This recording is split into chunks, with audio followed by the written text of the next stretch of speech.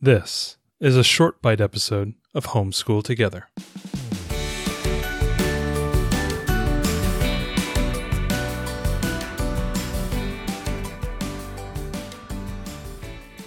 Hello and welcome to Homeschool Together Short Bite Edition. Today we're going to be talking about a nice little fun game, cooperative, called Race to the Treasure by Peaceable Kingdom. And you may recognize that name. We've done a few games from them. I think Hoot Owl Hoot is one of the other ones that we did. I think that might be their most famous game. Yeah. They're known for having really terrific preschool games that parents do not mind playing, which is a big selling point. And Race to the Treasure, I would say, is one of those. It's a cooperative game, a path building game, which is, if people know, if you can remember, like Carcassonne, where you're building the roads, very similar thing, or maybe even like a labyrinth, if you've played that. Yeah, I mean, you're trying to get there. Basically, you have a grid set up, and down the side, it's an Excel. It's a preschool Excel grid. Yes. It has A through... But are you doing pivot tables? So it has A through F columns on the top, and then 1 through 6 rows. And basically, you're going to roll dice, a letter and a number die, and you're placing keys wherever those intersect, which was good. This was a good experience for our daughter to roll and have to find the letters and the numbers and that intersection point. The intersection point. And, you know, that's kind of like a technical idea, but it's a very important concept to be able to come in from an x-axis and a y-axis and find the point where they intersect. I would say it's a gateway to Battleship, which I can't wait to play and cheat mightily and beat her all the time. But yeah, so you end up placing the keys, and then you start selecting. Right. So you start tiles. drawing path tiles. The tiles are straights, turns, T's. I mean, there's a variety of them, right? But what you're trying to do is take your path through the keys and get to the treasure.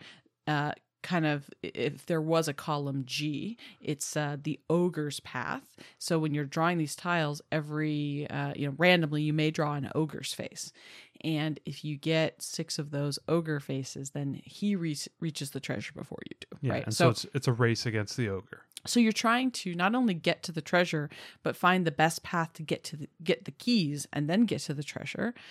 And so it's a good concept, right? Because your child is thinking ahead. So our child is grabbing a tile and then looking and saying, okay, well, I know I got to get to the treasure, but I also have to get to the key. And if I put this piece here, well, maybe I won't be able to, I'm going to run out of board, right? I'm not going to be able to bend it back around. So there's some strategic decisions to make, and you're playing together. I always love these cooperative games, especially for this age group, because they can get very into winning.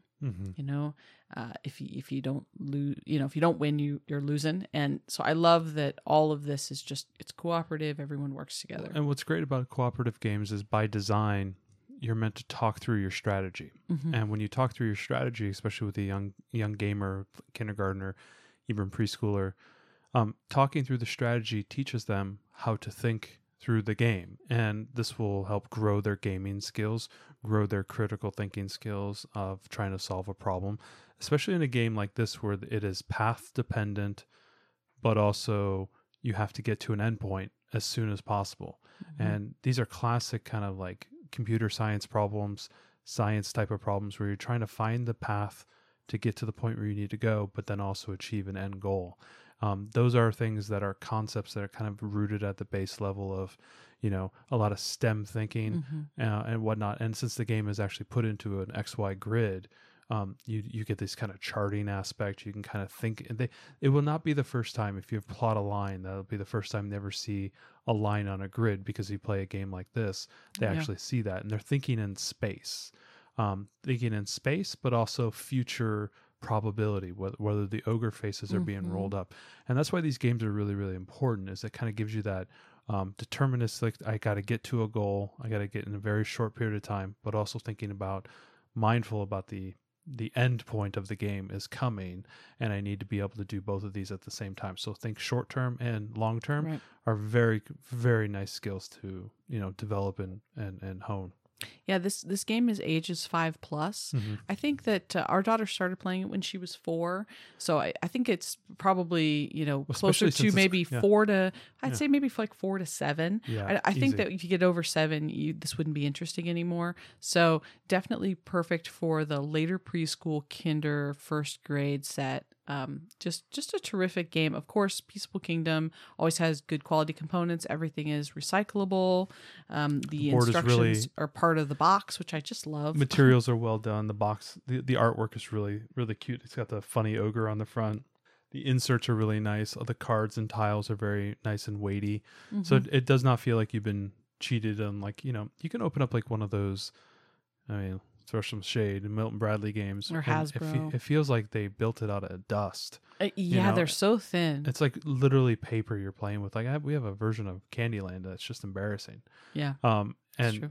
like for the same price, I can get a game like this that feels like somebody actually put some time into it. Yeah. Right? Yeah. I think it's really good quality components, great components, always cooperative, and a game that I don't mind sitting down and playing with her, which is it's multiple difficult. games of it, right? Because again, it is a game where you lose, but you lose together, and that I think is a nice thing to learn. Yeah, I think it's great. It's hard in this game set. Candyland's a perfect example of something that I just cannot wait to stop playing. This is one where, if she wants to play this or she wants to play Hoot Owl, we have a couple other Peaceable Kingdom games we'll probably talk about at some point. They're always games that I'm not upset to play. There is enough strategy there to make it not like mind numbing for parents. So I think it's great, and it teaches her some great skills, and she's having fun. So win. Win. Thanks so much for joining us today and making us a part of your homeschool journey. Please engage with us on social media. Join our Homeschool Together podcast group on Facebook and find us at Homeschool Together Podcast on Instagram.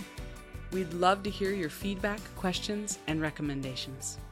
Until next time, happy homeschooling! Just a second. Gotta pay the bills. Gotta make the money. Credit's no good. Job is running shop in your neighborhood. Think you can cut? I got a grappling hook. Let's make this quick, cause I'm really booked. A devious, degenerate defender of the devil shut down all the trash compactors on the detention level. My backpacks got jets. My boba, the Fett.